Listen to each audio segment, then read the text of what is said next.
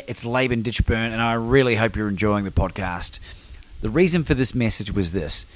If you have your own podcast or your own YouTube channel, or you're seriously thinking about starting something up in order to get your message out into the world, I want to make something available to you. Go to podcastingheroes.com for your free 5-day video training. Well, I will share with you 5 key tips and tricks that will allow you to reach out and connect with the best podcast guests available, and not only just bring them on, but to develop relationships with them that build into know, like, and trust that will eventuate in you being invited onto their platforms if you so desire. You'll be able to learn how to monetize even if you don't have a big audience. Go to podcastingheroes.com. It's podcastingheroes.com. Monica Rosenfeld, welcome to the show. Welcome to Become Your Own Superhero. Thank you. I cannot wait. I'm so excited to be here. I listen to your podcast. I absolutely love it. So I'm thrilled to be on the couch. Well, a guest and a fan. Yeah. What an absolute treat. You've flown down from Sydney down to Melbourne, almost especially for this opportunity. Yeah, I know. So really exciting. Well, thank you for being involved in this, and our friendship extends over a year now. We met at the Professional Speakers Conference in South Australia. I suppose a good place to start off is, for people that don't know who you are, who is Monica Rosenfeld when she's at home? Good question. Okay, so I am Sydney-born, Romanian ancestry, 46-year-old. And yeah, so my parents were children of Holocaust survivors. They grew up in Romania and they came to Australia with absolutely nothing. So they sort of escaped communist Romania on a boat. It was a 6-week journey. They had no English, no money, and they were teenagers. And you can only imagine their parents had all lost family in the Holocaust, and they were just hoping for a better life, which is absolutely floors me, because just have that courage and that resilience to just get on a boat and just hope for the best and just, that hope and striving for a better future for future generations. And I'm really lucky because I am that future generation, and then my kids and their kids later, hopefully a lot later, will benefit from my grandparents' courage, I'd say. So I grew up in lovely Dover Heights in Sydney. I was privileged, went to great school. I had amazing friends. My dad, after arriving in Australia with no money, my parents settled, and my dad was determined that he would make good money and owned the best house in the best suburb and drive the best cars and give his kids the best education. And so I just benefited from all of that. So I grew up in a very loving and great family, and then my dad was a business owner, so he's an accountant, retired now. My mum worked as a pathologist as well until I was 2 years old, and then she became sort of a full-time mum. Like growing up, I thought I always wanted to be a journalist. I really enjoyed writing, and I just thought I want to work in media, but I had no idea what that meant, really. I just knew that I liked the idea of being a journalist and working in media. And then after school finished, I did a Bachelor of Arts, actually. So I was going to do a Bachelor of Communications, and for some reason did arts, because you needed like 98 or something to get into where I wanted to do comms, and I got 96 point something. So I did arts, and then while I was at university, university was just fun. I just studied a lot of different subjects, and pretty much used uni to save money to go traveling like 3 years later. So finished uni, went traveling, backpacked around Southeast Asia for 6 months, had a ball. It was absolutely fantastic. That freedom, like I'd never felt that freedom before. I mean, when in life do you get that freedom to just do endless traveling, no parents telling you what to do? It was amazing. And then after this 6 months, landed in Europe. I think it was in Holland actually initially, which is ironic because my husband's Dutch now. But I spent in 1 week what I would have spent in a month on an island in Southeast Asia. And I was like, shit, I need to get a job. And ended up in London and started working. So my dad had connections with this woman who was working for a big media agency, doing all kinds of different media and events. And I got a job as the Girl Friday kind of thing. So I was pretty much the rung below the receptionist, and she treated me like shit. So I was literally running around making really bad coffee for everyone, hanging up jackets and being on the edge of this business that I wanted to be part of, and I was just sort of on the edge of it, which was the perfect place to be because I befriended a lot of people just naturally. I enjoy people and talking to people. And I think it was about four months in, the production assistant of this fashion and lifestyle documentary quit. Just one day she just quit, and it was a small team. There were like 5 of them in the team. And by this stage, I'd got to know the producer pretty well. So I just begged her for an opportunity. And I just said, I'll work day and night. I don't have the experience, but I've got the will, and I know I'll do a good job for you. And she gave me a job. So that was my first job in sort of my career, so to speak. And it was unbelievable. As I said, fashion and lifestyle documentary, filming all around Europe, interviewing the likes of Vivienne Westwood, Manolo Blahnik, all the top fashion designers and restaurateurs in Paris, the president of Lalique, and got really close with my team and the crew.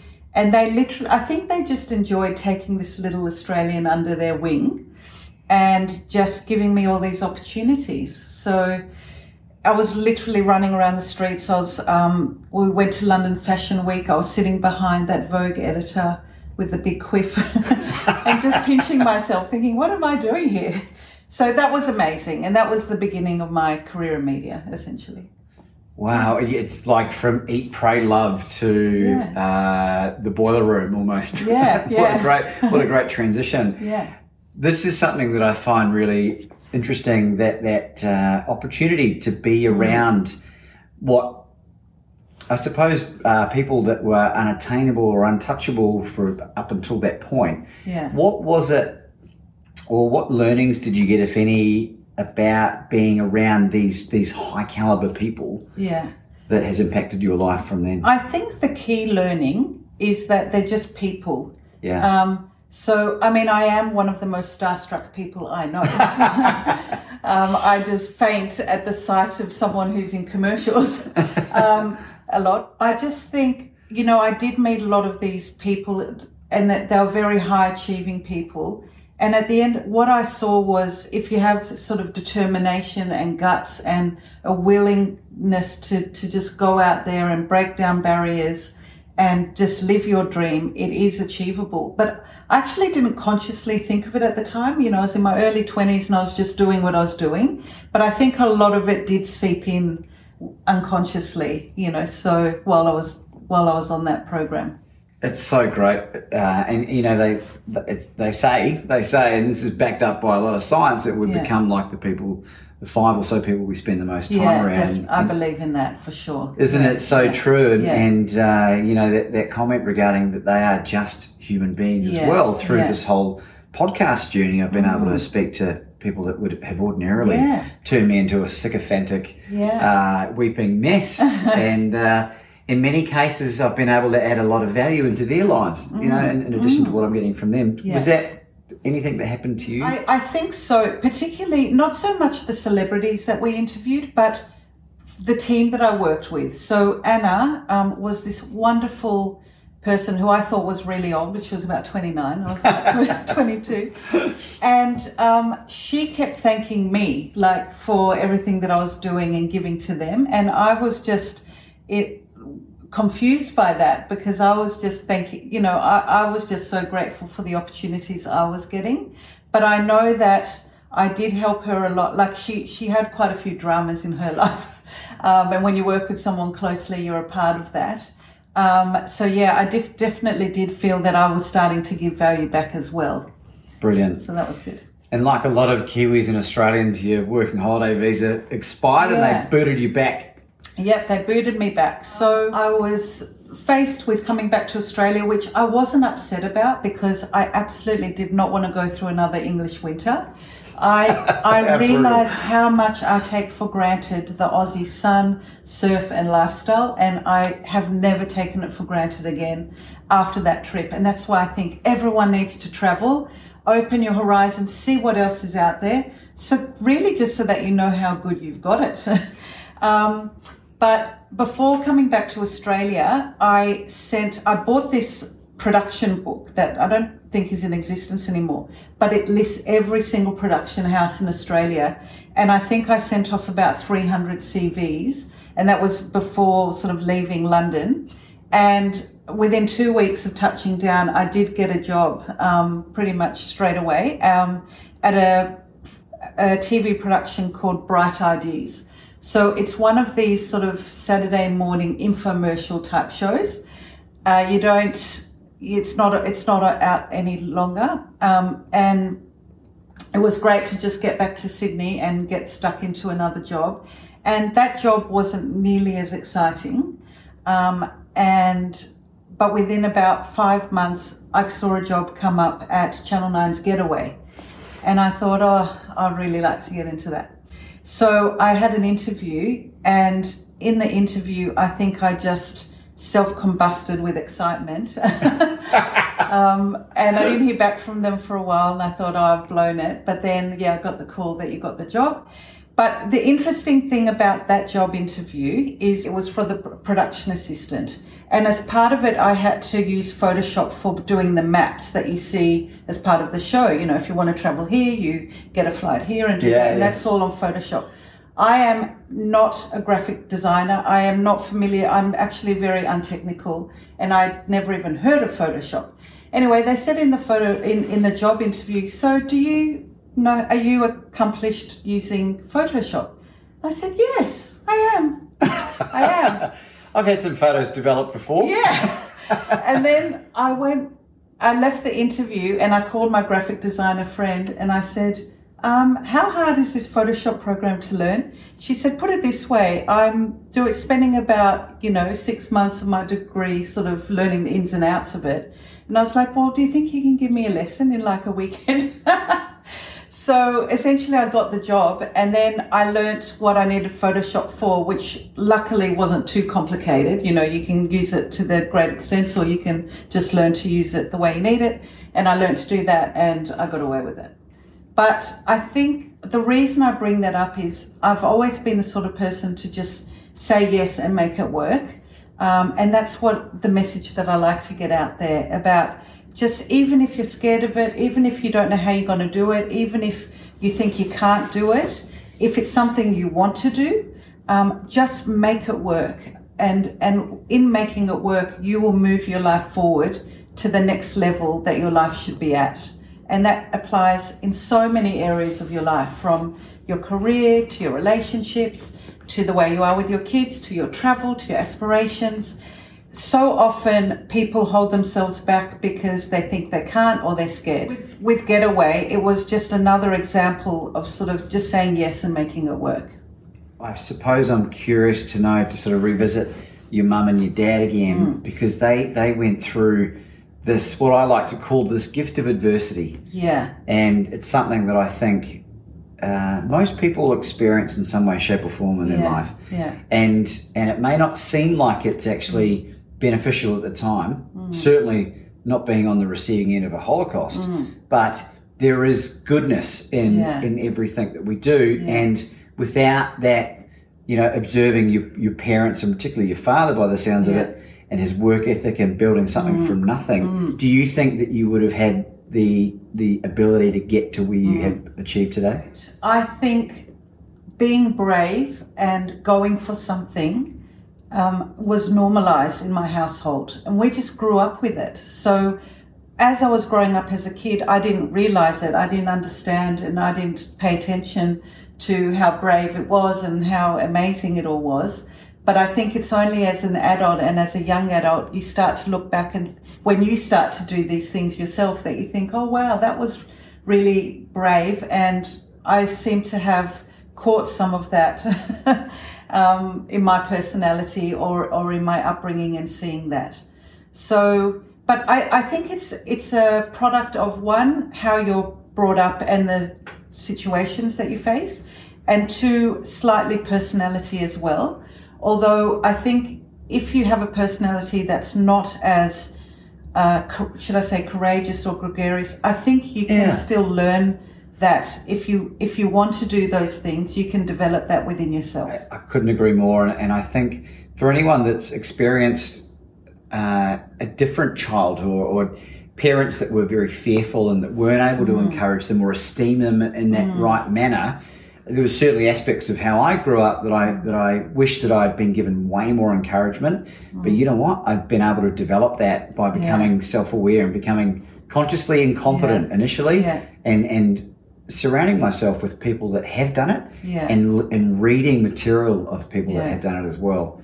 And I think the blessing that you got is that you got it as a young woman, as a young girl, and it's just been hardwired into your DNA now.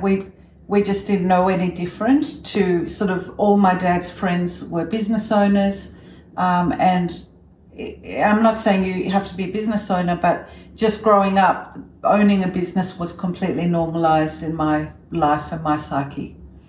What is a common belief for the general populace that you've come to learn is an absolute opposite across any area of your life? I think a common belief that I think is false, that people are told all the time, is that we have to live a certain way and by society's rules. And I think it's up to each of us to find the way we feel happy and free.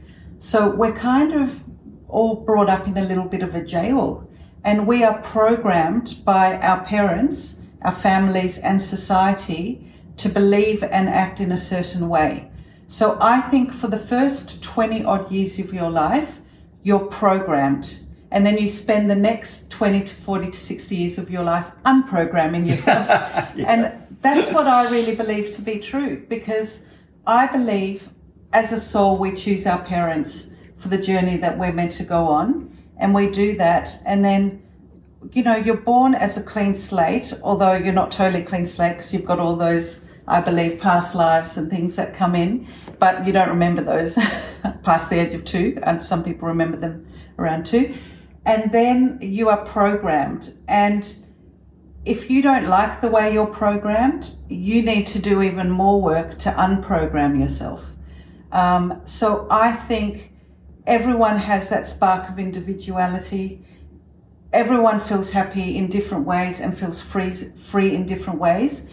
And I think the faster you work out that you can create your own reality out of that programming jail, the sooner you're going to live your purpose and feel really happy and free in your life. Great advice. I really feel it's one of probably the most important areas of my life that I've been able to work on. And it's funny you talk about this past life. I'm very public about me not being religious in any capacity, but I'm very spiritual. And one of the things that I'm really most proud of, Monica, is that I feel like I've broken this cycle of intergenerational trauma in both sides of my mum and dad's side. Something in here is telling me this, whatever that might be. And that's been one of the beautiful byproducts of doing exactly what you were talking about here. Exactly. And I think as humans, we're all here to evolve and grow. And the only way you evolve and grow is by challenging yourself. And if you're not placed in situations of adversity, almost giving yourself that adversity. And you give yourself that adversity by doing things that you potentially fear or that you don't know how you're going to do them. So I was blessed to be brought up in a life where I wanted for nothing. I had all the love I needed and wanted. I had, financial security. My parents gave me everything. But they were very conscious not to overspoil us. So even though after a while my dad's business started doing well and we had all the money we could have, they felt very strongly that we'd know the value of money. So I've had a job since I was 13, and sort of when I travelled, my dad said, you earn as much money as you can and I'll match that. So they always matched things and made my life easier that way. But if I would have just sat around and said, okay, Dad, give me the 10 grand for the travel, that would not have happened. No, and you would have turned into the opposite of what you are now. You've obviously been imparted with the gift of gratitude. Yeah. And perspective. Yeah. And I think certainly travel helps that as well. Yeah, definitely. And nothing more relevant than being kept in your own country for a couple of years as a result of COVID to take those liberties away, It's made me appreciate the travel I've been able to do as well. Absolutely. And then what you start doing is you start appreciating the travel that you can do. Yeah. So we've been exploring different parts of Australia that we just wouldn't have gone to. And it's just been magnificent, because those are the sorts of things that you think, later, I'll get to that later after I've done, all these other places that you at least 24 hours away on an aeroplane. Yeah. Now, love it or hate it, a current affair. Yeah. Dun, dun, dun. Dun, dun, dun. Can you tell us a little bit about your time there? Absolutely. A current affair was an amazing experience for me. And what was it for our overseas audience that haven't been living under a rock? Yeah. A Current Affair is Australia's top rating current affair program. Having said that, it's not the highest quality TV. Current affair love stories such as, people chasing people down the street because they've stolen from, some retiree, or the latest diets, or it's getting worse and worse. But when I worked there, it still wasn't high quality, but it was in the thick of its popularity. So I was at Getaway. They had a summer break because they don't film for 3 to 4 months of the year. So I was faced with either getting a job as a waitress or doing something like that, or trying to find another job within Channel 9. So I found myself a job at A Current Affair, working for their summer series. So over the summer period, everyone goes on holidays. It's skeletal staff, and they just look for anyone. So I was like, I'll do it. Had no idea what I was doing again. Got there first day on the job, and I was actually sitting opposite Ben Fordham. It was also his first day. And I was like, what do I do? And then I thought, okay, I can figure this out. So I was a sort of researcher and a production assistant. And I thought, while I'm there, I have to make an impact so that I can keep a job here, because I thought, I want to be here. I know I can learn so much by being here. So I thought, I really need to make impact. And I just observed what people around me did. And I ended up pulling a story together about this big drug catch that happened from a big drug haul. And it was a really great story, and it did make an impact to my superiors. And after the 2 months that I was there, I begged for a job, and they said, sure. So I was there for 2 years. And what I learned at A Current Affair was how to make hard and fast TV. We were putting 4 to 5 stories tonight, every single night, Monday to Friday. And we were chasing new stories of the day. We were competing with the other networks because everyone wants to be first and everyone wants their main story. And so we're working in a tight-knit team, high adrenaline. And again, it was a very people-oriented job, and that's where I sit well with people. So I was, calling lots of people, researching stories, packaging it up, giving it to the reporters, and just living my best life while I was there. It was absolutely fantastic. It's so interesting. I when I first came to Australia from New Zealand, it was one of the first TV series that I was able to look at. I forget who was the host, but certainly Tracy Grimshaw was the most memorable. Yeah. Who was the host when you were there? I had Mike Munro, and I could tell you a few stories, but I might get in trouble. Well, we'll leave that for another interview, I think, Yeah. because it sort of led you down this path to what has become WordStorm. Yeah. Can you explain to us what it is that you're doing now? Because this is where the gold is. Yeah. So I've been running a PR agency, WordStorm PR, for 21 years. So, and what we do is we work with entrepreneurial and purpose-driven businesses to magnify their message in the media, to increase their credibility, visibility, and bottom line at the end of the day. So we work with people who are living a dream, and quite often a nightmare, because that's the entrepreneurial dream. It can turn into a nightmare all in 1 hour.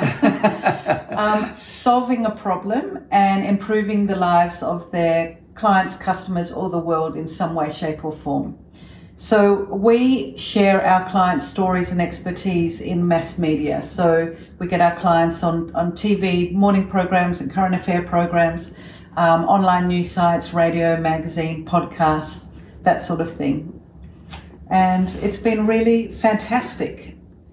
Well, it's funny, Monica, in my book that I'm nearly finished, I reference a period in there where I was high on cocaine. Mm-hmm. And I compared the feeling of being high on cocaine to that feeling you get when you see yourself on TV. Mm-hmm. Yeah. And I wondered what your thoughts on that kind of comparison might be. I don't know whether you've done cocaine. I don't want to put you on the spot, but that feeling of seeing yourself on TV, certainly on a show like A Current Affair, in a good way, I'm talking about. Yeah. What are your thoughts? Well, I wasn't the reporter, but I have been on TV, interviewed for a few things. And you've been on Sunrise, I've seen you. Yeah. So I've been interviewed on Sunrise and a few other morning programs. And it's a bit of it is a bit of a spin out seeing yourself on TV.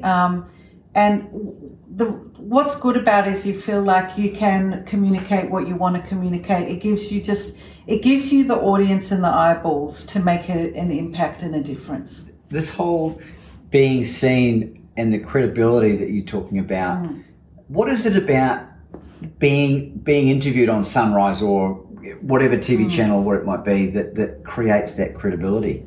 Okay, I can tell you exactly what it is. Most people do not know how media works. So they think, Kochie got into work today and thought, okay, we're going to do this interview where we need to interview the best lawyer. So Kochie picked up the phone and thought, I'm going to call Mr. Such and Such lawyer because he must be the best. Come onto the couch and we want to interview you. What people out there don't realize that it's business owners themselves, marketing managers and PR agencies who are contacting the media to get these people on TV or on radio or interviewed in any mainstream or non-mainstream media outlet.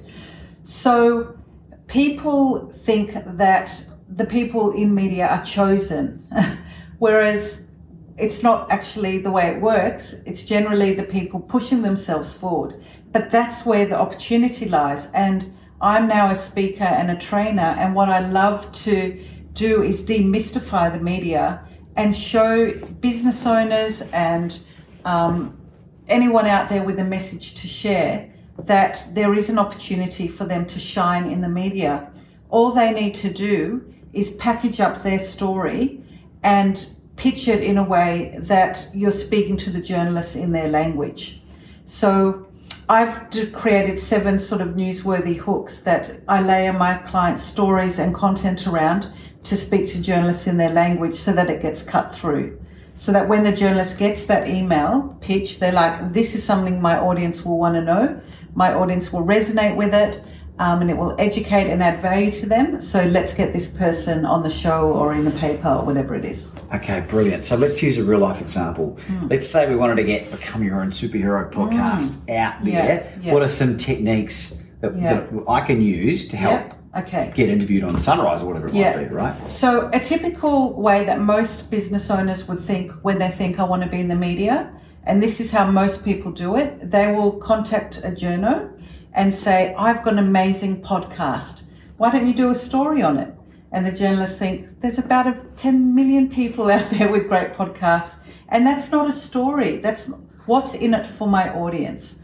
So what I would say to you is that, okay, a good angle would be firstly looking at the statistics of how many people are making podcasts. So the rate that people are producing podcasts is increasing exponentially. I've been doing my podcast for a year and I've interviewed 100 top people. What's your podcast called? Mine? Yeah. Magnify You. Magnify You. Yeah. And that's available. Yeah, on all the podcasts. Very good. Channels. So you'd say to the journalists, people are producing podcasts. It's at an exponential rate, and put a statistic there. I can share my top 5 tips to make sure your podcast is rated number 1 within the first year.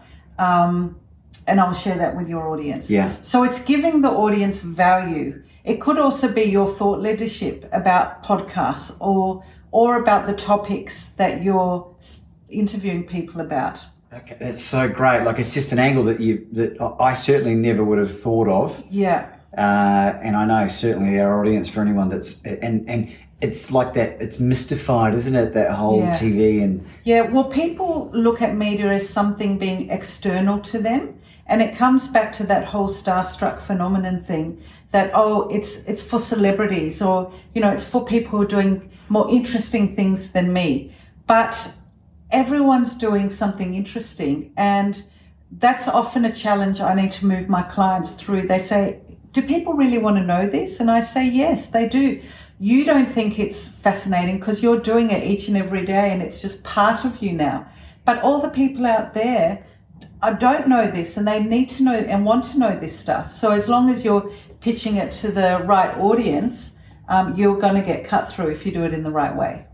Brilliant. And do you have a favourite success story of any particular client that you're able to share? Yes, I do. It was probably about 4 years ago. It was an ordinary Friday, and I got a phone call from this fabulous guy who said, I'm living on an island in Micronesia. My parents... This phone call must be costing you a fortune. Yeah. So my parents own this island, and I've pretty much been raised on this island in Micronesia.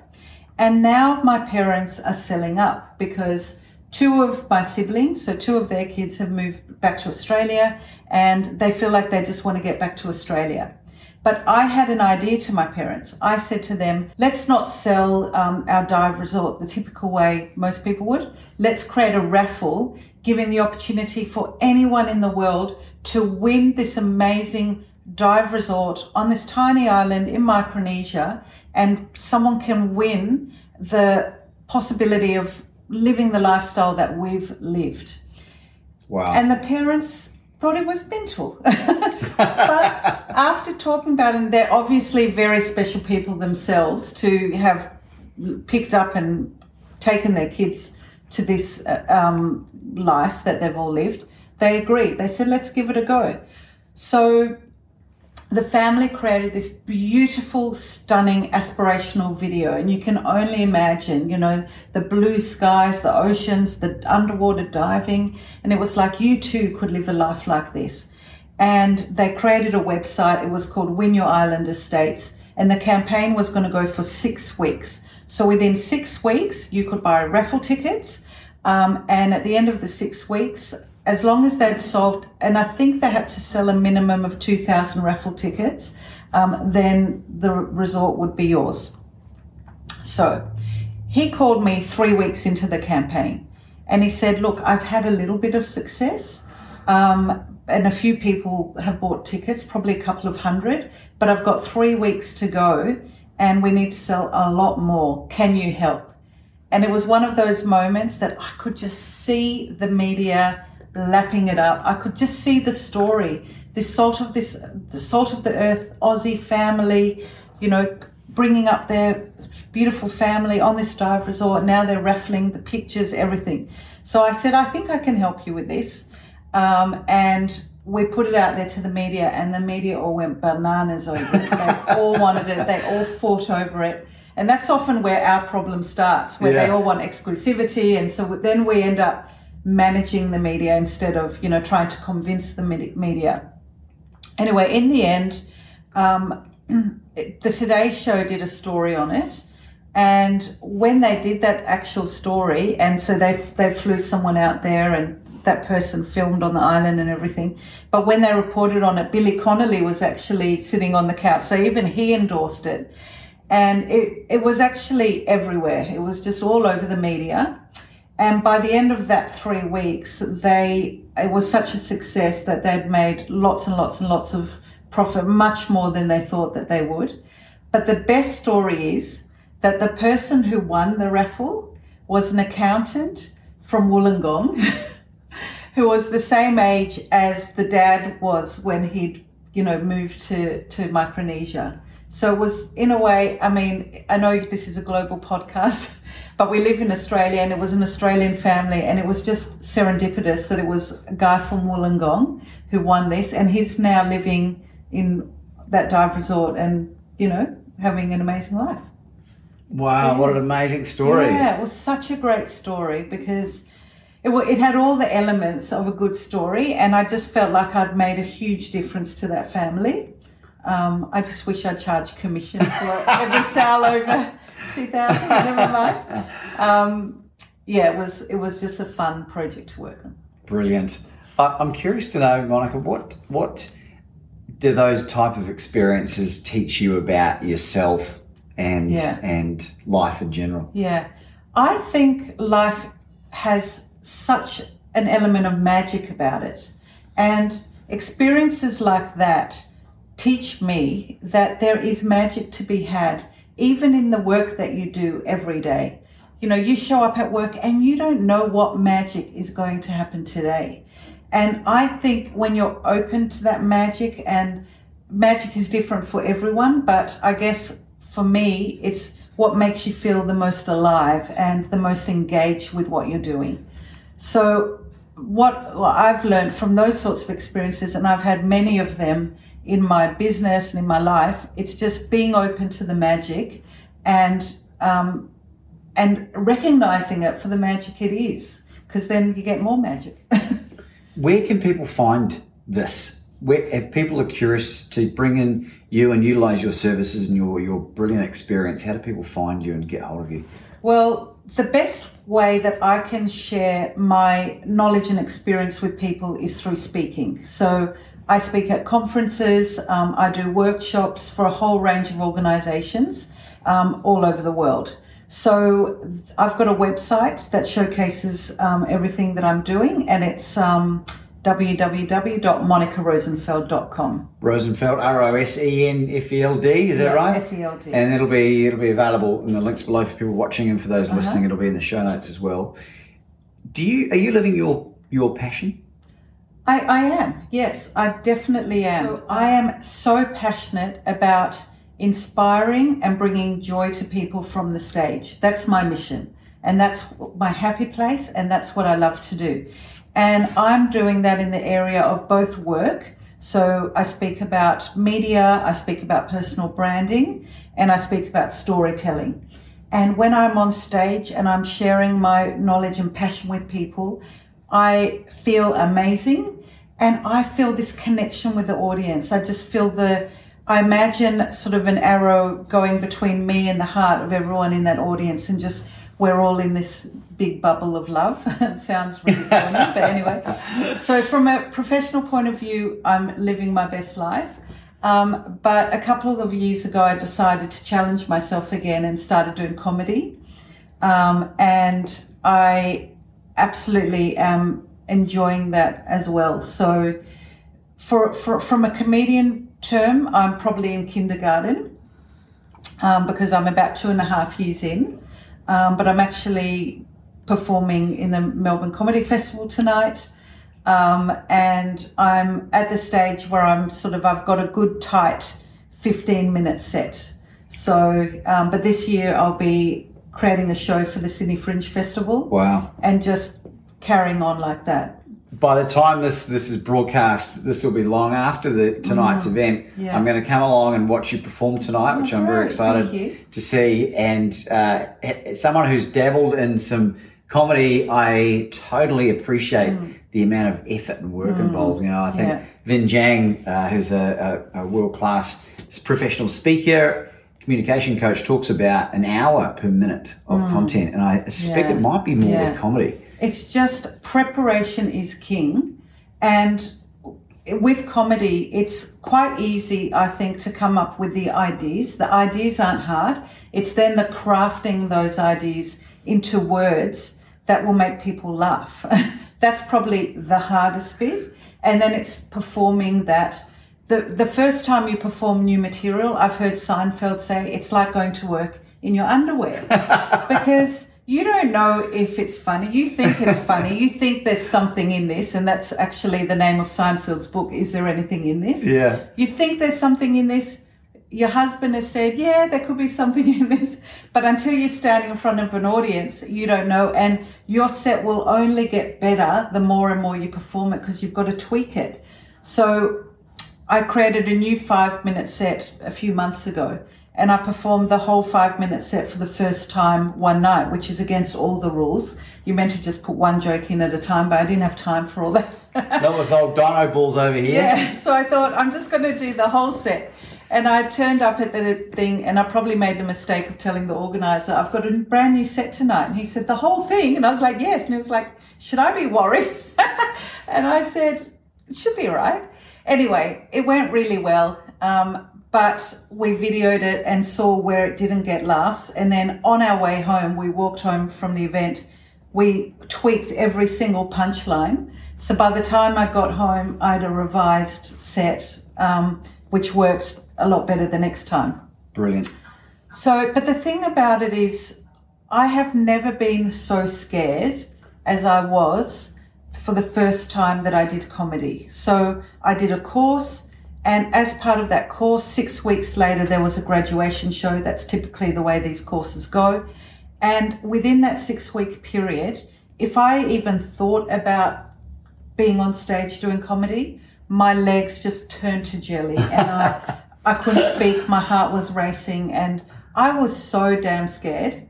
But I worked through that fear, because I knew on the other side of that fear is going to be development, growth, and something awesome. And I thought, I'm either going to get on stage and absolutely love it, and then I'll just keep exploring this, or I'll hate it, feel shocked, embarrassed, and like I want the earth to open up, and then I'll just forget I ever did it and hope everyone in the audience forgets that I've ever done it as well. Luckily, it wasn't that scenario. And now, and I've spoken to other comics about this, the amount of fear gets less and less. So now it's more about, it's about 5 minutes before getting called on stage. And if I didn't have that, I'd be worried, because, that's that bit of adrenaline surge. But it's about practice. So I think it's the same with anything. The more you do it, the more you expose yourself to it, the less you fear that thing.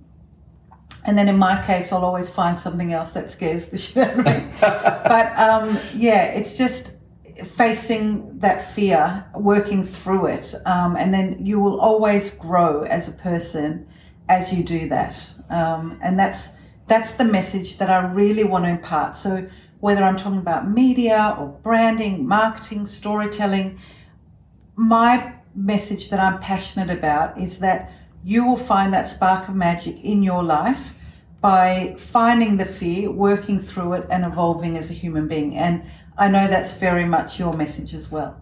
Yeah, amen. Amen, Monica. And it's funny, maybe off the back of you and I speaking about doing this recently, I've started watching reruns of the Johnny Carson show and Dick Cavett, and particularly Johnny Carson will have people like Jay Leno and like Chris Rock, all these amazing comedians. Their very first television sets, and you're talking about filmed in the 1970s here. Yeah. And it's so interesting as a speaker who's trying to master his craft, watching these guys and girls. I think Roseanne Barr was one I watched the other day as well. Jesus Christ, that was fascinating. But the levels of professionalism, and people watch comedians like that and they go, I'd love to be able to get up and just, they just riff. These people have dedicated thousands of hours to this, haven't they? Thousands of hours, yeah. I'm going to tell a joke, and I'd love for you to have one in return. Really putting you on the spot here. God. Okay. My joke is, what's the difference between an alligator and a crocodile? The letters? One will see you later, while the other one will see you in a while. That's good. Do you have anything? Oh, God. What's a favourite joke? It doesn't have to be yours. Okay. Well, it's a bit long-winded. No, we'll get time. Okay. I think one of my favourites is Seinfeld, who... And I saw this in his documentary, which is basically he was prepping for his comeback. And he got on stage and he was like, why? So this is how I work. I get on stage and I get you guys to tell me if I'm funny. But you don't know how to write a joke. Why am I getting you to tell me I'm funny when you haven't got the slightest clue on how to write comedy? He said, that's like me showing up at your work and saying, no, that's not how you do it. No, don't type that. No, put that away. No. I love metaphors in comedy. So I just thought that example of comedy is so funny. Like, we're validated as comedians by the audience, but they don't know how to write a joke. They just know what makes them laugh. So anyway, that's sort of one of my favourite Seinfeld jokes. I do like Jerry Seinfeld. He's a funny man. I do catch myself watching reruns of Seinfeld a lot. Yeah. Monica, this has been a really, really fascinating conversation from mine. I know our audience will be benefiting from just wonderful amounts of information here. Do you have any concluding thoughts for our audience today? My concluding thoughts are, think about where you're at right now, and do you feel free? Do you feel happy? And do you have magic in your life? And if you don't have one of all of those, think about something that you can challenge yourself with, something you actually want to do. So not something that you think, dread doing, but something you've always wanted to do, but either fear it or have felt for whatever reason you can't do it. And you've made a whole list of excuses why you can't do it. And make a commitment today to take the baby step to do that thing. And you will thank yourself and me later. And I think I'll just leave that as my parting message. Ladies and gentlemen, Monica Rosenfeld. Thank you so much. It's been such a pleasure talking to you. Thank you.